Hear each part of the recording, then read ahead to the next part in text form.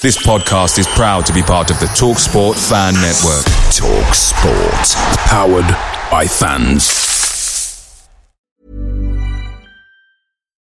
Life is full of what-ifs. Some awesome. Like, what if AI could fold your laundry? And some, well, less awesome. Like, what if you have unexpected medical costs? United Healthcare can help get you covered with Health Protector Guard fixed indemnity insurance plans. They supplement your primary plan to help you manage out-of-pocket costs. No deductibles, no enrollment periods, and especially no more what-ifs. Visit uh1.com to find the Health Protector Guard plan for you.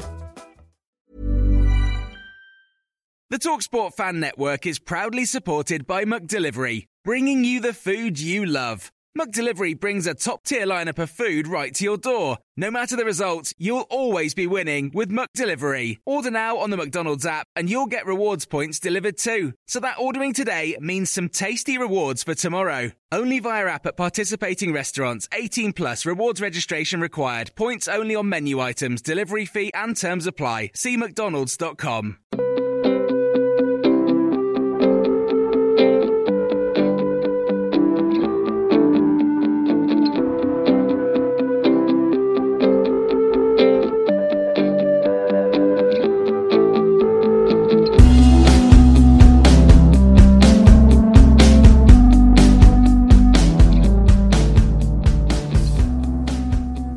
Hello and welcome to the 1912 Exiles, the Newport County podcast that is made by the fans, for the fans, the original Newport County fans podcast.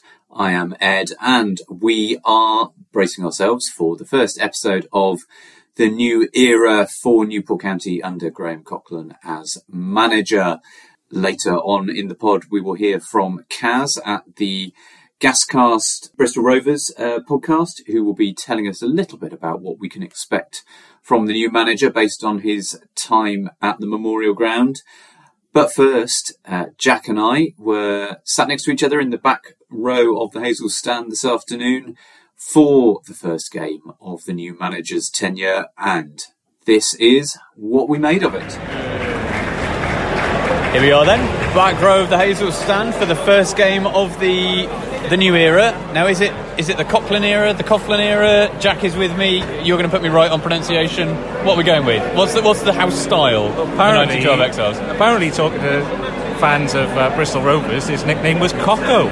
Cocko. So it could be the start of the Cocko era. Teams have been announced. Looks like we're lining up 5-3-2. He's gone with Mariah Welsh and Waite in centre mid, so that suggests he wants to maintain that idea of high tempo, high energy midfield, but hopefully combined with a bit more organisation in defence. That seems to be the word.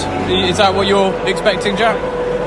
Well, I'm certainly expecting him to be more defensive. That's his specialty. He's a Plymouth Argyle legend by all accounts, and that, if you ask Plymouth fans their best of starting 11, he always features as one of their best centre-backs, which is saying something. So if we went out to sign a manager to shore up the defence, this is the guy. So that's what I'm expecting then, a very, very, very defensive... I don't want to start saying hoofball, but it's what we need. Let's just say it's a tonic to what we need. Pragmatism. Yeah. I mean, everyone's been talking about who they would have wanted and so on. But I think if you'd said to us a couple of weeks ago, we'll bring in a manager who's got lots of experience in managing at this level. He's had some success, not complete success. He's struggled in places as well, but he's had some success. He's got experience, and he's renowned for sorting out dodgy defences. I think we probably would be content with that, shouldn't we? And now he's here, we've just got to get behind him. Yeah, the season starts today for me. Yeah. Total blank slate. I'm not even thinking, it's mid-October. We're not that far into the season. We've got the way in. Yeah, exactly. So the season starts today. New way of playing, maybe. A new manager, definitely. And hopefully a turnaround in fortunes. I've had a time to think about what kind of squad we got. We've got a good squad. We just need a good motivator. And if you have a look at the long list of applicants that may or may not have got it, he is definitely one of the more motivating. He's the type of guy to look at you wouldn't want to cross at least. So, let's head on to the Cocko era. Yeah, exactly. I think the consensus in most parts is that this isn't a bad squad. It's certainly not a relegation squad. It just needs to have a bit of order and a bit of shape to it. So, I mean, let's see how we get on. In terms of Colchester this afternoon, they've got our old friend Frank Nublet on the bench. I was always a big Nublet apologist. I thought he was a great player, but he made some enemies amongst the county fan base. But I think, if he comes on, it'll be interesting to see how he does. But I mean, I suppose the other thing is Colchester obviously struggling. Nice home game. This is a chance to get 3 points before we've got much harder ties at Mansfield and Northampton coming up, where those will be much more bigger tests of our abilities. So getting a win today is a kind of, not a must, but getting a win today means we can go to those games with a bit of confidence. Yeah, let's not get it twisted. It's a different style of football when you're playing desperate teams. Yeah. And for the last 2 fixtures, we have played desperate teams. They know they're in the bottom, they know they're in trouble. And Colchester may not be different today, so I'm not expecting anything exciting. Just for us to hold our own and some effort, because let's be honest, for me, watching the last two games, it just wasn't there. So what's your prediction then, Jack? I feel like Ian's mate, and I'm just hoping for a 0-0. I was thinking 0-0. As I walked over the footbridge, I thought, it's going to be one where we'll showcase our new defensive grit, but we get a goal. So, 0-0 feels possible. Younger child, what are you saying? 2-1. To County? Yeah. Who's going to score? James Waite and Omar Bono. All right, well, there we go. Not many Colchester fans seem to have made the trip. It's a long old way, and they're probably not particularly enthusiastic about travelling to follow their team at the moment. So, not a big crowd in the away end. The home bit's starting to fill up, hoping we'll get a big crowd for the start of the Cocko era. There we go.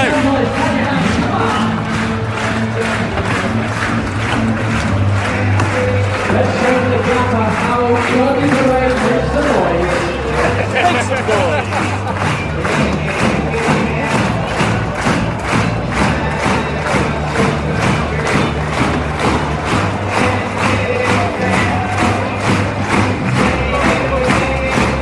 Okay, Johnny Parade, nice turn around.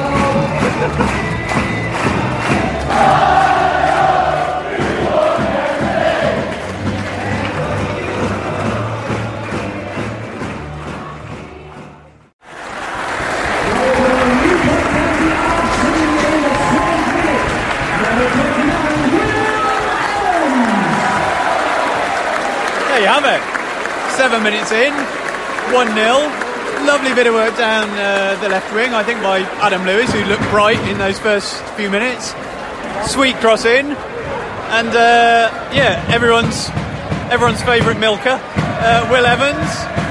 Perfect header, past the keeper, 1-0 up. Doing the basics, aren't we? Poised, calm, steady, the basics. Just nothing rushed about the start of the play as well from Joe Day, which was nice and impressive, because the theme of the last 2 games has been the goalkeeper distribution. It's on point, but it's only about 5 minutes in, so not holding my breath just yet. Yeah, early days, clearly a big battle going on between Akindi and Priestley Farquharson, so that's one to watch. But Lewis has shown a lot of attacking intent, and it's nice to take an early lead.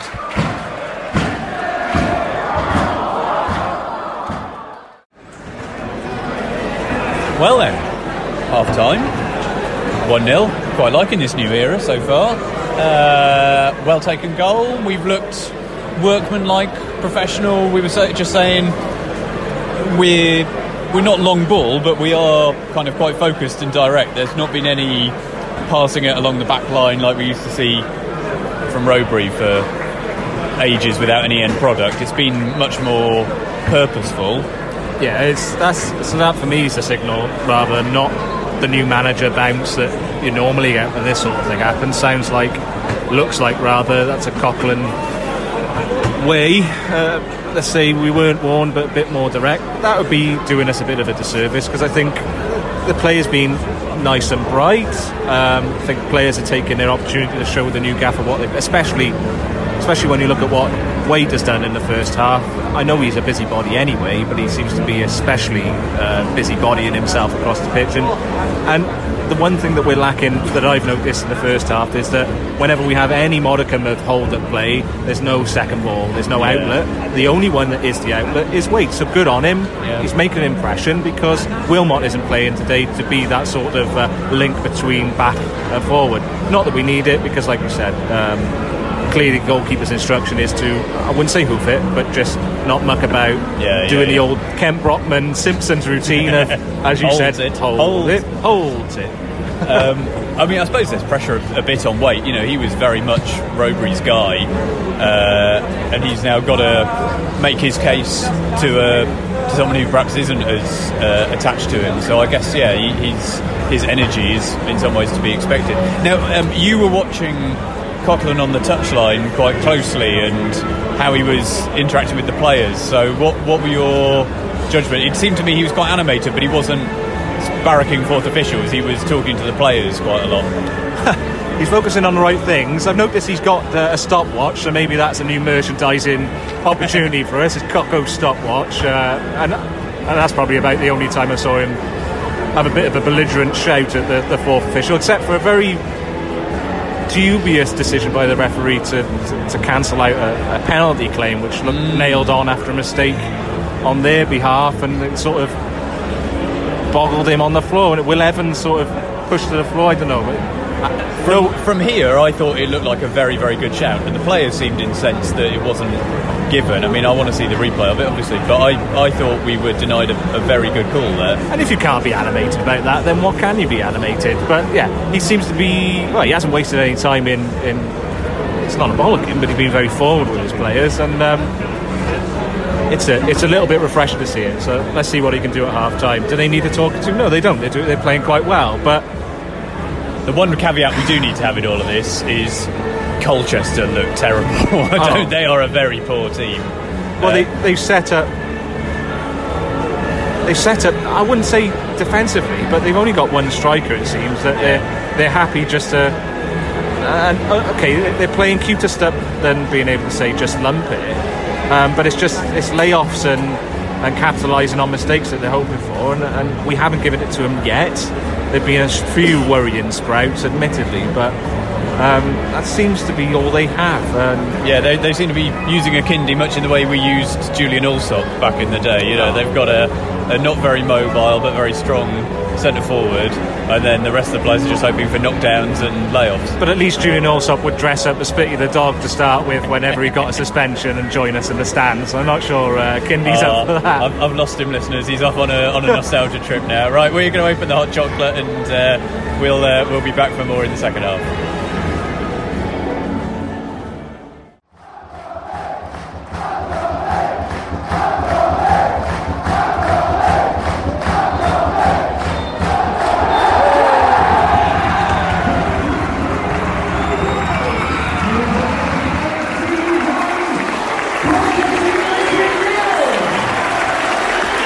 There we go, full time.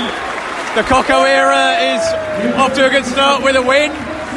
Not a lot to get the blood pumping about in that second half, Jack. No, but it means a lot, doesn't it? If you think it's just the start of the season for me, mentally it's the start of the season. Playing ugly from the 76th minute, but like we discussed during the second half, pragmatism to know when you need to do that. That's exactly what we did. There was a change to a 5-3-2 formation halfway through at the first substitution, and it just worked. No enforced errors is what I took away from that game, though. People knew their job, they did their jobs, and didn't feel the pressure to, let's say, fulfill a stat that would make them look a bit better after the game. Yeah, I mean, the subs we brought on, I thought, did their job of kind of killing the game off. We took away a bit of creativity, Lewis and Waite going off, but players like Wilde coming on. Yeah, we saw the game out, bit of experience with Wilmot, who I thought did well. Yeah, all the kind of taking it up into the corners and stuff at the end, a bit negative, but yeah, today it was about getting the 3 points, and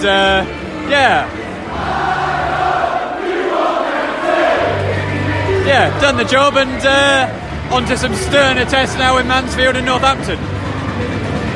Yeah, let's see how let's say the Cocko era continues, there's enough shoots of confident play, competent play.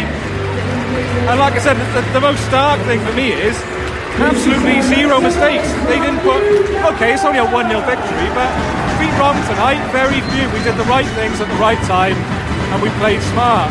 And it's a good start now. Let's kick on. Let's do it. Yeah, we're off for a righteous point, and see you at the next one.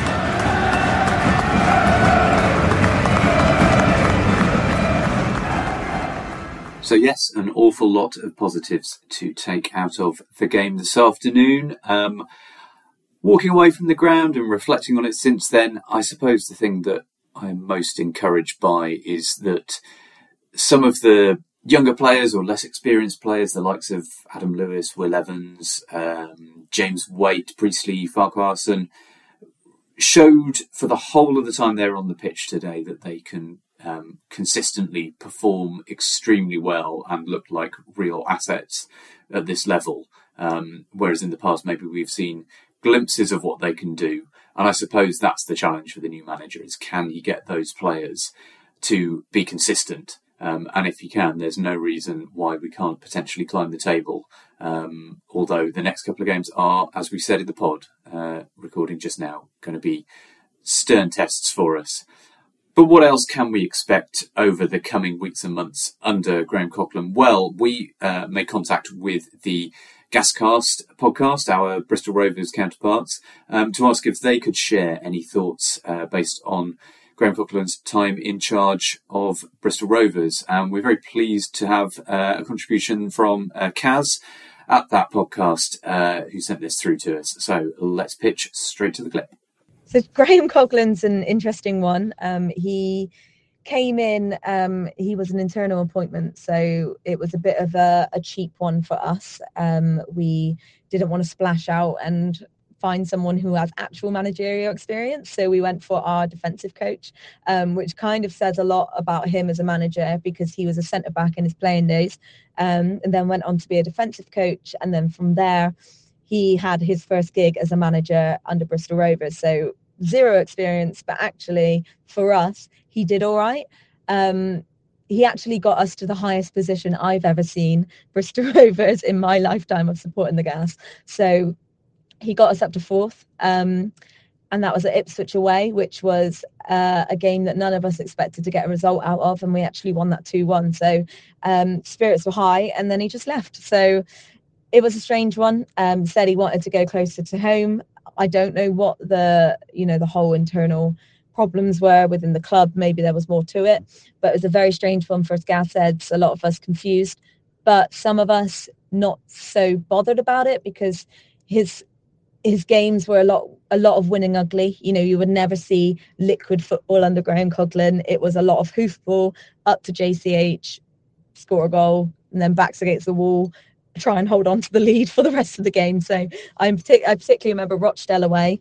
We went 2-0 up, and then it was just save after save after save from Ansi Yakola, clinging on for dear life to try and win that game. I think Rochdale pulled one back eventually, so it's 2-1.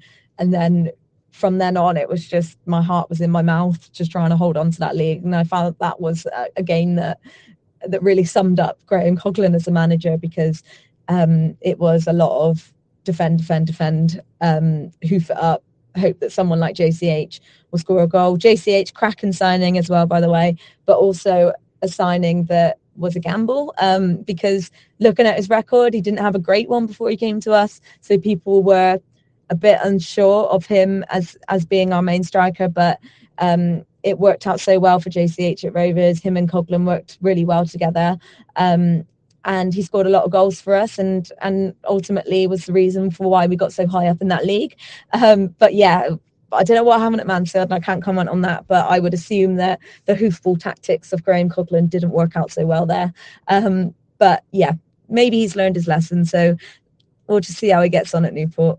Thank you for that, Kaz. And for anyone wondering, JCH refers to Johnson Clark-Harris, former Bristol Rovers striker. Every day is a school day on the 1912 Exiles podcast.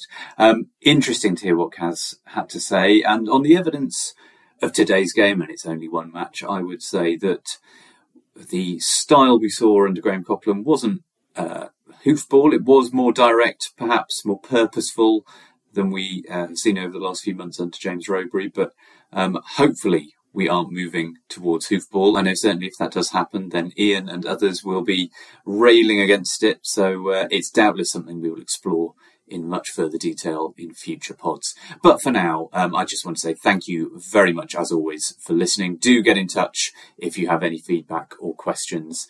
But until next time, as always, keep it county.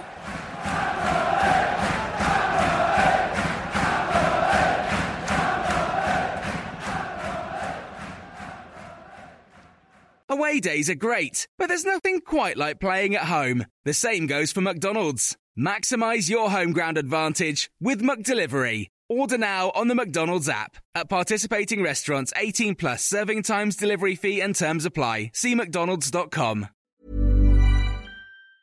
Mom deserves the best, and there's no better place to shop for Mother's Day than Whole Foods Market. They're your destination for unbeatable savings, from premium gifts to show-stopping flowers and irresistible desserts. Start by saving 33% with Prime on all body care and candles. Then get a 15-stem bunch of tulips for just $9.99 each with Prime. Round out Mom's menu with festive rosé, irresistible berry chantilly cake, and more special treats. Come celebrate Mother's Day at Whole Foods Market.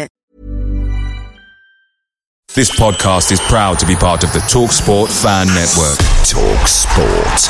Powered by fans.